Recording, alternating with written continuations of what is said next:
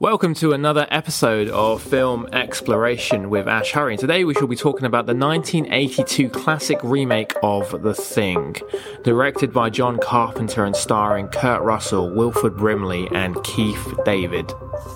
A research team in the remote outskirts of Antarctica are tracked down by a mysterious shape-shifting being from another world that can assume the identity and appearances of its victim. The film already creates the enigma of a story we don't know yet, simply from knowing that this film is all taking place in a remote part of this world, where there are no human beings and civilization as we know it doesn't exist.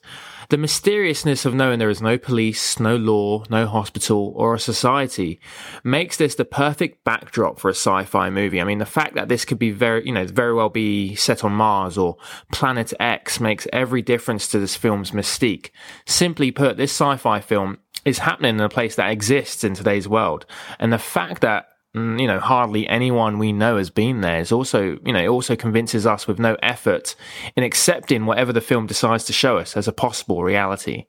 Now, there isn't many films set in Antarctica or the Arctic, but what these locations express in a movie is how alone we can be on planet Earth, the idea of isolation. I mean, we've just come out of lockdown, and so we've had a little taste of this, but most of these movies, something happens, whether it's a serial killer in the film Whiteout, or vampires in 30 Days of Nights, or an isolation within an isolation in New Alcatraz, or even space creatures battling out in Alien vs. Predator. The key interest in films being set in isolated places is the human survival instinct and how we react. A classic example is The Mist, I think. It's set in a supermarket and they're all trapped there, and the story isn't about the supernatural beings outside. It's about the people inside and how they begin to turn on each other or to pick sides, and it's very interesting to watch. With The Thing, we have a sci-fi element to it, but the fact of the matter is that this alien can replicate a human being, so the end product isn't too different from what happens in The Mist.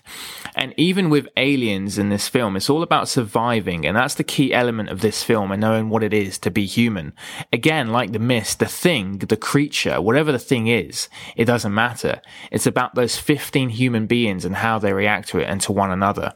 Now, during lockdown, we have the luxury of technology on our side. We weren't really deprived of anything. The situation we were in are what astronauts are doing in space stations, or scientists, researchers are doing in the Arctic, or sea captains on their boats. What we went through in lockdown happens all over the world, and when you are denied to go out freely in your surroundings, the survival mode takes over. Your mind starts to, go into, progression mode. You want to start learning new things or to be more physical, and these are true because of what's happened during our lockdown. And what's happened, there was evidence of this. People were getting into their exercise routines, people were reading more, people started baking. But this psychological thing, the fundamental thing here is we had to adapt to the situation, and we did. And that's part of being human. And that brings me on nicely to The Thing and how they adapt to survive, and they physically and literally adapt their bodies to become human, to survive. So we have 15 or so people in Antarctica in this movie, and we're really never aware of why they're there in the first place. It's never explained in the movie. In fact, the film goes straight into an issue with the Norwegian chasing the dog, so it jumps straight into it. But I did some research on why they would be there. Now, Antarctica has no indigenous people or permanent residents there at all. There is a thing called the Antarctica Treaty, signed by a number of countries back in the 50s, I think, might have been 60s, which dictates that Antarctica must only be used for peaceful and scientific purposes. Now, considering in the film the extensive laboratory equipment that we see and presence of several doctors in this movie, it's safe to assume that the men are part of some scientific team occupying this base during the Antarctic winter.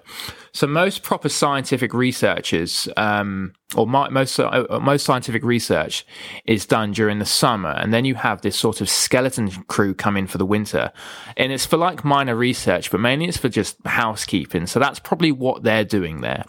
Now, while doing this research, I also found out reasons why they would have weapons, because in this movie they have a lot of guns. It's quite common for them to have a lot of weapons actually at the facility. There was this one critic who I was reading about, and he obviously didn't do his research, and he was going, it's pretty convenient in this film that they have all these guns. But in fact, because of the Cold War paranoia that this film's actually set in, and considering there is actually a Soviet military base in Antarctica for research purposes, which is mentioned in the prequel, it's very common for them to carry weapons, although they would be in a locked cabinet, which they are in this movie. Also, a security force is always tasked with the crew during the winter and the summer, so they would be packing a minigun like a revolver, which is also in this movie, and also for the use of each other as well, mainly for people having mental breakdowns or trying to harm themselves or even become dangerous, which is completely and definitely plausible, especially in a very remote place like Antarctica. So the authenticity of the weapons are fine in this movie. And it's actually a tradition in Antarctica now to watch this movie during the first night there.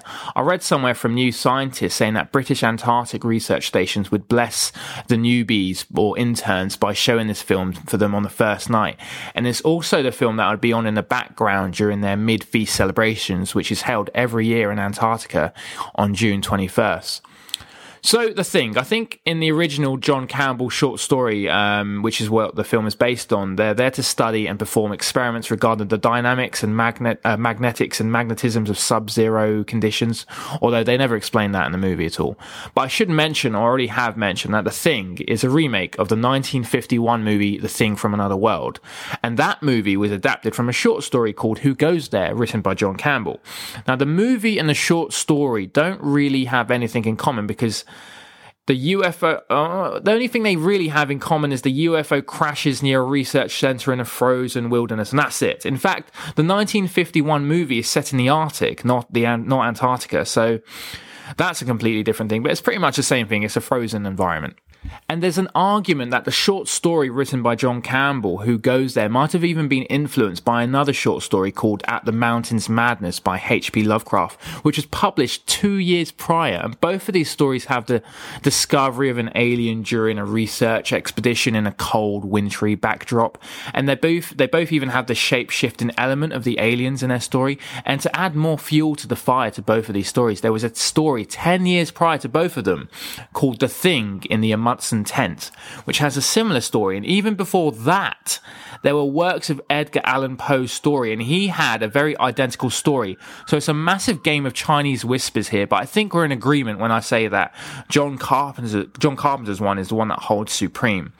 Now, the story has been quite popular with this sort of alien needing a human host to survive scenario. I mean, John Wyndham, the author who wrote, I think, near enough the same time as the first Thing movie came out in the 50s. He wrote Village of the Damned, which is about a village that wakes up one morning and finds that all the women are now pregnant. And then when they give birth, we later find out that these kids, that they look normal on the exterior, but they're actually aliens from another world. And the same author wrote Day of the Triffids, which is about a comet literally blinding the entire population and having this man-eating plant attack us, which is a bit different, but on the same alien theme. In fact, the original Thing movie, the special effects were so bad in the 50s that they used this plant man creature, like in Day of the Triffids, as the alien in The Thing. And also, in the same decade, Jack Finney's original story of Invasion of the Body Snatchers was made into a film in the 50s, and it was later remade in the 70s. I mean, this one is a little more like The Thing, where a small town doctor learns that the population of his community is being replaced by emotionless alien duplicates. And this sort of story has been, is kept going in films like Invasion with Daniel Craig, The World's End with Simon Pegg, and even in some aspects, the Marvel anti-hero in Venom. So the story is sort of caught on and continued to make its way through time in Hollywood. I read a really cool thing, actually. This is a bit geeky, but there's a book called Frozen Hell, which turned out to be a longer version of the original short story Who Goes There, the movie that inspired The Thing. And it was discovered by another author during his research on John Campbell, and he found the book, and it was published, I think, last year, which is actually really awesome. So if you want to read the long version of the original short story, it's called Frozen Hell by John Campbell. I think you can order it on Amazon or maybe a local Waterstones, maybe. Okay, so I think I've waffled enough about the history of the movie, so let's talk about it now. I said earlier that there's no question that this one triumphs over the rest of the remakes and short stories. However, this wasn't the case when it came out. No, it wasn't. I mean, this movie opened the exact same day as Blade Runner, but that actually had nothing to do with the failure of this movie. In fact, both Blade Runner One and The Thing were both massive failures, but both became love cult classic movies later on. I mean, they were also both based on a novel, as we've both established with The Thing. When it came out, oh my God, people slammed it. Critics hated it. It was so gory. Remember, this film was said to be the benchmark of special effects. And, you know, they were done so well. In fact, they were done too well. They were done way too well, if that's ever even such a thing. People just couldn't take it. It was a total gore fest and people reacted badly. I mean, the guy who did the special makeups for this movie was only 22 at the time, and they took a big chance in hiring him, but he fundamentally changed Hollywood, and he is now a really established name. I think his name's Rob Bottin, if you're into your special effects career or jobs or trivia.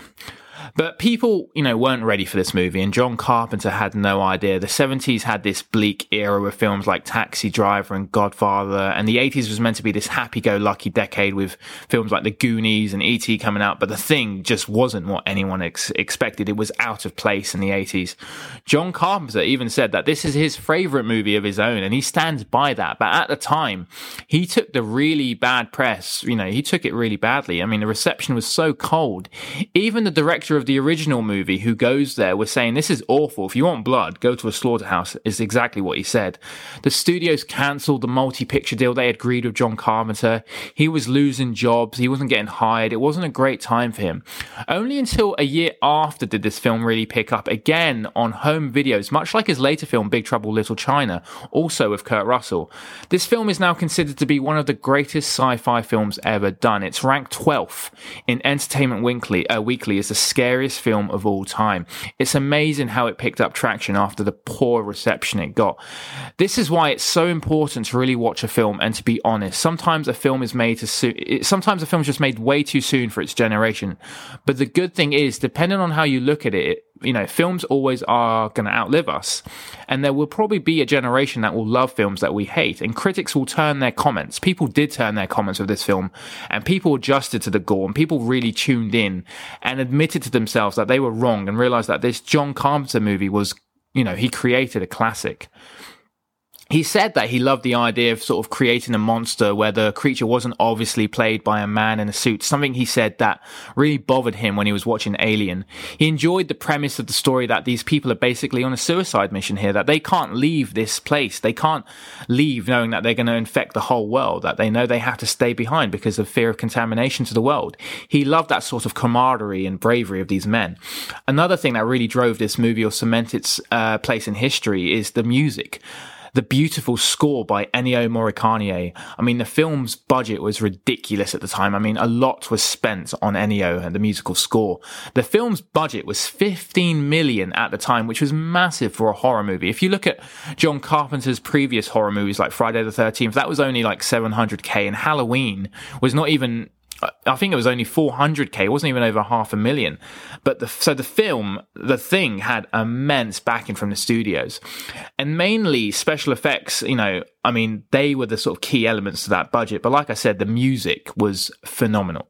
In fact, John Carpenter usually does the music for his own movies. I mean, it's a tradition that he scores his own movies. But for this one, I think this is the only one to date when this movie came out that he chose to have a composer do it. It's funny because the movie took a beating when it came out, and so did the music. I mean, Ennio's score for this movie was nominated for a Razzie for Worst Score that year. However, now the score for this movie is now up there with like John Williams' Jurassic Park as one of the greats of all time in cinematic history.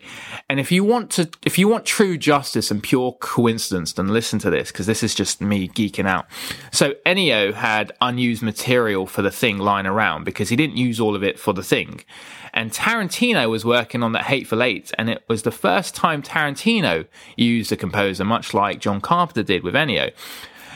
Because like John Carpenter, Tarantino uses his own music, or in Tarantino's cases, he uses musical tracks. But for Hateful Eight, he broke tradition. He broke tradition, and he used Ennio to score the movie.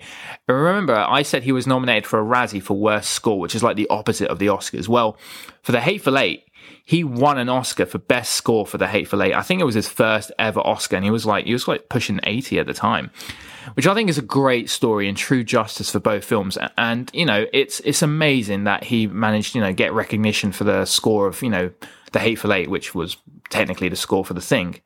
And both films are set in an isolated place surrounded by snow. So you can see why the music was used, considering it had the same environment and cold backdrop. And also, both films had Kurt Russell in it. So you got to love these little connections in Hollywood. So yeah, the music is iconic. It really emphasizes this chilling atmosphere that these men are all in. It's interesting because they're all men, because all 15 cast members are male in this movie. There isn't one female character in this movie besides I think the voice of the computer, which when Mac is playing chess.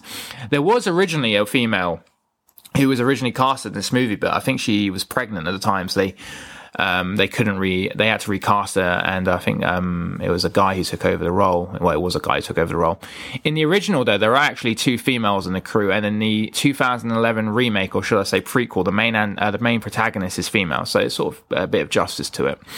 So the movie opens with this chilling music and the iconic title sequence of The Thing. John Carpenter is trying to replicate the appearance of the original Howard Hawks movie here, so he doesn't try to change the font. It's sort of the same sort of the writing on the screen, and it's kind of symbolic as the theme is all about replicating as well.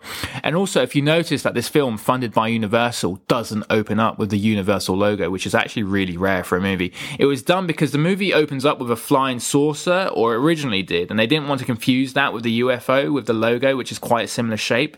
So something like I think it was something like that, which is why they chose to remove the logo. I think the only other films that have done that have managed to remove the Universal logo, was the Blues Brothers and Spielberg's 1941. I'm not sure why, but I read that's the only 3 films that didn't have the Universal logo at the start of the movie.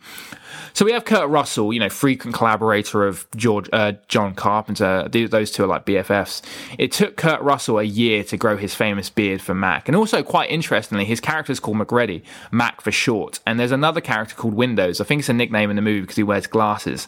And this film came out in 1982, so it's pure chance that Mac and Windows have this sort of rivalry in this film, foreshadowing the famous Apple and Microsoft tech rivalry years later on, which is kind of cool. And the advert was directed by Ridley Scott, the Macintosh advert, who directed the Aliens film. So that's another connection. Alien film, not Aliens. So Kurt Russell is the main guy here. He's actually the helicopter pilot in the movie. This was sort of a backstory about him. There's a backstory about him flying in Vietnam, but it didn't make the cut. Some backstory about him killing his men by accident, hence why he's in Antarctica away from the world. So if you pay attention to the opening scene, you can see the foreshadowing of things to happen. I mean, I think it's his opening line when he says, "Trust is a tough thing to come by these days," which I think is a great line. And it's basically one of the key elements in this movie because we have no idea who's alien and who's human. I mentioned earlier he was playing chess on his computer and he pours a drink on it and crashes the PC because he's losing the chess game, which again kind of foreshadows what he does in the movie. He burns the place down to kill the other beings. And notice at the end of the very famous scene with Childs, where only 2 remain, him and Childs, and we don't know who's human and who's alien. And he offers him a drink at the end. And if we go by what he does with the computer, we have to assume he's human and Childs is the alien. Now, another theory is that Mac puts petrol in the drink and gives it to Childs. Now, if Childs doesn't react to it, then he knows he's an alien, which he doesn't, but it's just a theory. There are many theories with the ending on who the real alien here is, but we never find out. We just end with them both sitting there staring at each other. John Carpenter has been asked this many times, and he's given some light to it, but he's basically said it's up to your own interpretation. Although he leans more to the idea that they're both human, and the theme here is how to trust each other, even though they've just witnessed something that will break them as a friendship or as a species even. Now, if you understand Norwegian, the whole movie is ruined for you. Well, not ruined, but you know what happens. Right at the start, when the Norwegian is chasing a dog, he says, "Get the hell out of here. That's not a dog. It's some sort of thing. It's imitating a dog. It isn't real. Get away, you idiots." Then he gets shot and he pulls a weapon. And that's where the 2011 movie ends. So it acts as sort of a prequel to the 1982 version. It's not bad. It's worth watching, but the 1982 version still holds highest for me. But with the ending, I won't spoil it with what I think. I think it doesn't really matter. Like, it doesn't matter what's in a briefcase in Pulp Fiction. It's there to pull on your curiosity threads. It doesn't matter now. The point is, no matter who it is, they're not getting out of Antarctica. And Kurt Russell, being a helicopter pilot, will sacrifice his life to keep this virus contained. He's not going to fly Childs out of there, even if he is human. I mean, the film, it represents a time where film goes against what others were doing. John Carpenter went beyond what he knew in terms of horrors. He learnt from The Fog and Halloween, and he used a young special effects artist and created what I think is a masterpiece in the sci-fi genre. If you haven't seen this movie, I would suggest watching it at night with the curtains drawn on a windy and dark night with a little lit candle in the background, and just enjoy the experience of this movie. It's one everyone should experience, and the themes in this movie are very obvious to observe, and it's done in this sci-fi backdrop of this thing from another world. Well, that's all I have time for with The Thing. Please, if you haven't seen it, give it a go or watch the original one, or grab the short story or the newly discovered long version that was published last year, or do all of them in chronological order and have a real raw experience of The Thing. Anyways, I'm on Instagram, Film Exploration AH, all lowercase or one word, and thank you for listening to my podcast on The Thing, and this is Ash Hari with Film Exploration. Thank you very much.